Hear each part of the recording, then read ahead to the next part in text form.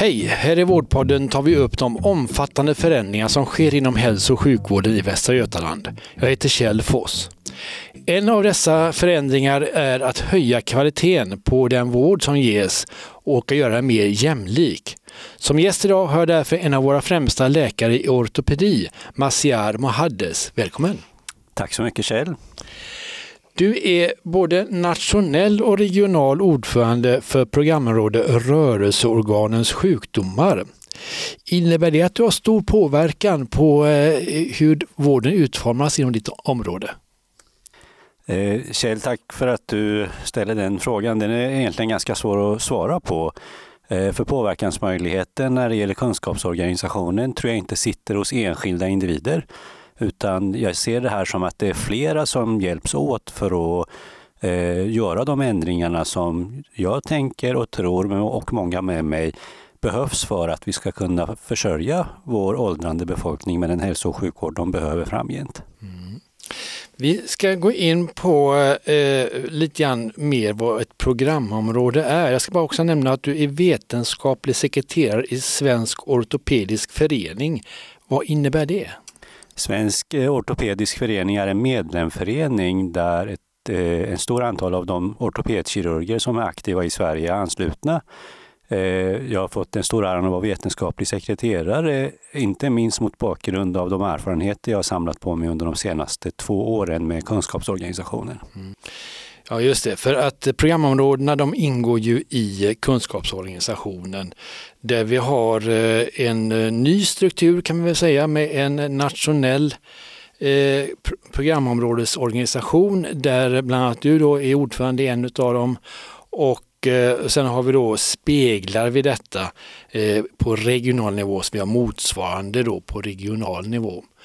Ja, ni arbetar med att ta fram riktlinjer, medicinska riktlinjer eller vårdförlopp.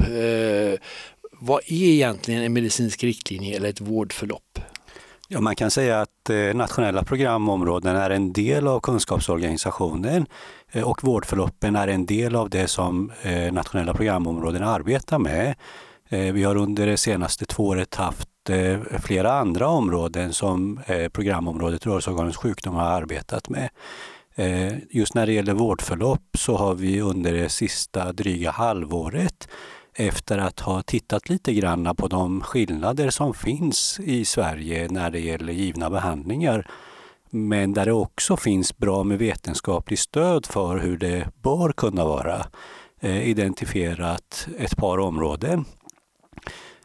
Tillsammans med den information som finns i våra kvalitetsregister och nationella patientregistret. Så under hösten och delar av vintern så har en arbetsgrupp arbetat fram ett dokument som sammanfattar vilken resa patienterna ska ta sig när de första gången söker, i det här fallet för höftartros, tills de första gången är aktuella för bedömning hos en ortopedspecialist. Mm.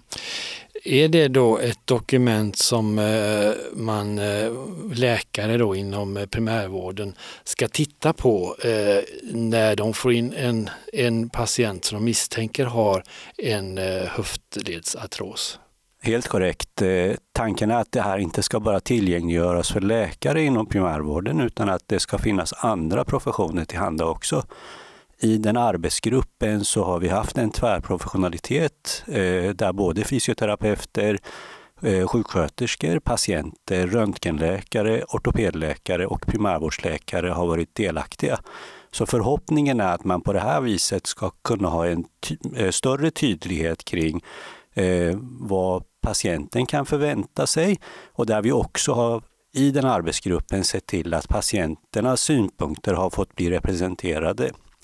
Både i form av en representant från Reumatikerförbundet men också genom att hämta in berättelser från enskilda patienter och försöka inkorporera det i det dokumentet som igår hade sista datum för remiss. Så det betyder att det här dokumentet innehåller senaste tillgängliga kunskap om behandling av höftledsartros? Så tänker jag att vi tolkar det när vi sätter ihop tvärprofessionella arbetsgrupper som med sin samlade kunskap men också baserat på den dokumentation som finns sedan tidigare kan sammanställa vad best practice skulle man kunna säga är.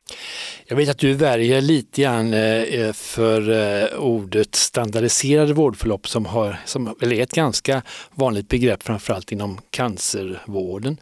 Vad är det som gör att du värjer dig lite grann för ordet standardiserade? Jag tänker mig att det är svårt att se patienter som standarder. Jag tror kanske att det har blivit ganska mycket fokus på begrepp och termer i det här. Jag tänker mig att vi inom professionen, ganska många av oss, är rätt eniga kring att behovet av hälso- och sjukvård ökar, men också att mängden kunskap ökar. Jag tänker mig att några, inklusive mig själv, har ibland svårt att få tillgång till den absolut senaste kunskapen på ett adekvat sätt. Jag tänker mig också att om den kunskapsinhämtningen sker i grupp, tvärprofessionellt, med medborgare och patientrepresentanter, så ökar trovärdigheten till det kunskapsunderlaget och att det blir mer transparent, både för de som erbjuder hälso- och sjukvård, men också hos de som är i behov av hälso- och sjukvård. Vad kommer det sig att det är svårt att ta till sig kunskapen som läkare? Det kanske inte är så att det är svårt att som enskild läkare ta till sig kunskapen helt och hållet. Men däremot så tänker jag att mängden kunskap, antalet publikationer har ökat dramatiskt. Jag tänker också att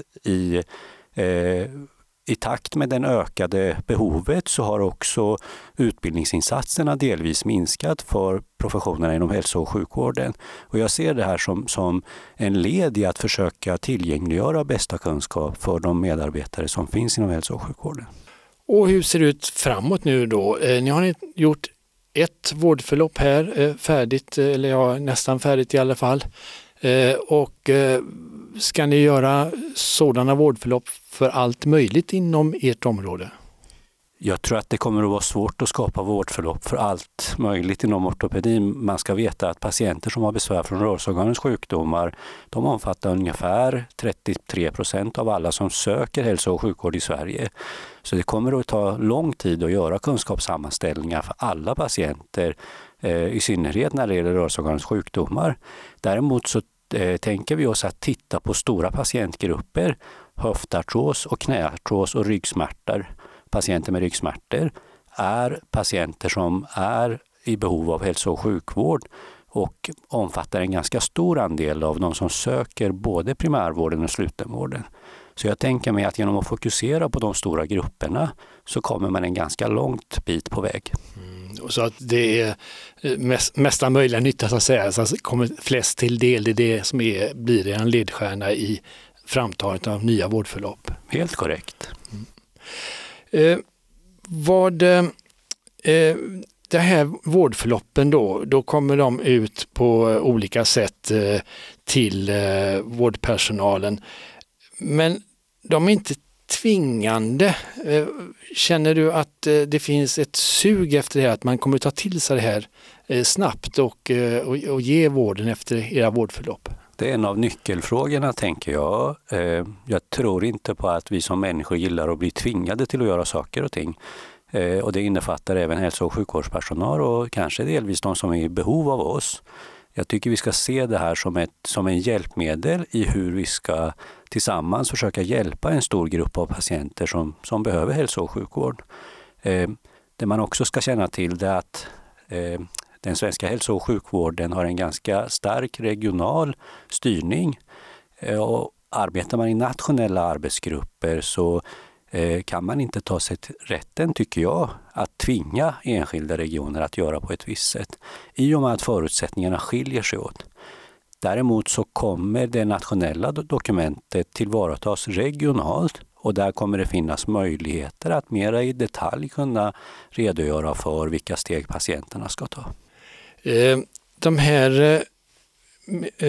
här vårdförloppen kommer ju även att vara tillgängliga för patienterna.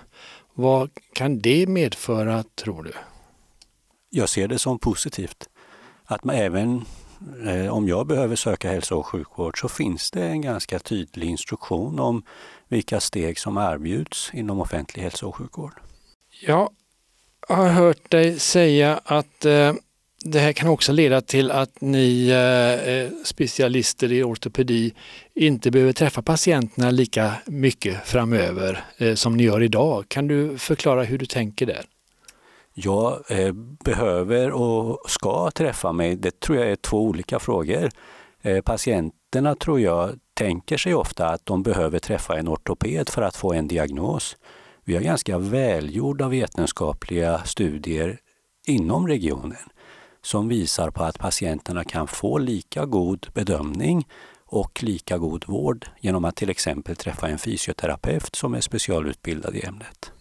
Och då kan du ägna mer tid åt de som verkligen behöver, alltså som behöver operation.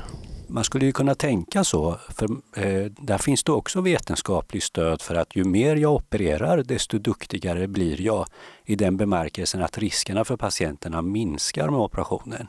Och tänker man i de vetenskapliga stegen så kan man fundera på om det sätt vi arbetar idag inte är helt optimalt.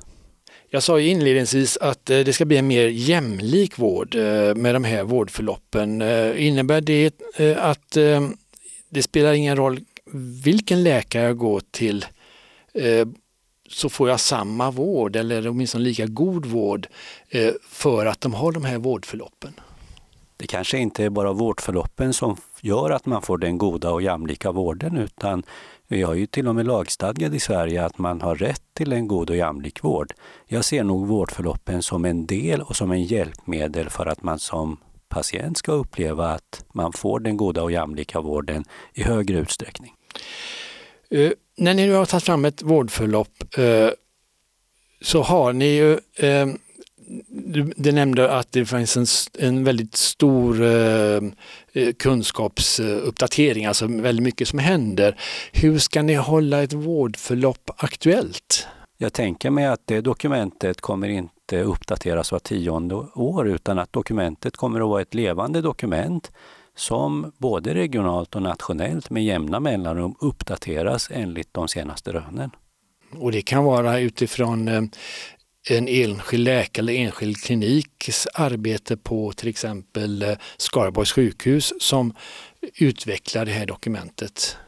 Det är faktiskt ett av syftena med kunskapsorganisationen, att det som sker i det som man kallar för mikrosystemet, alltså i kontakter mellan patient och läkare, där ser man ett behov av att snabba på de förändringar som behöver ske även på andra ställen, andra sjukhus och även andra delar av landet.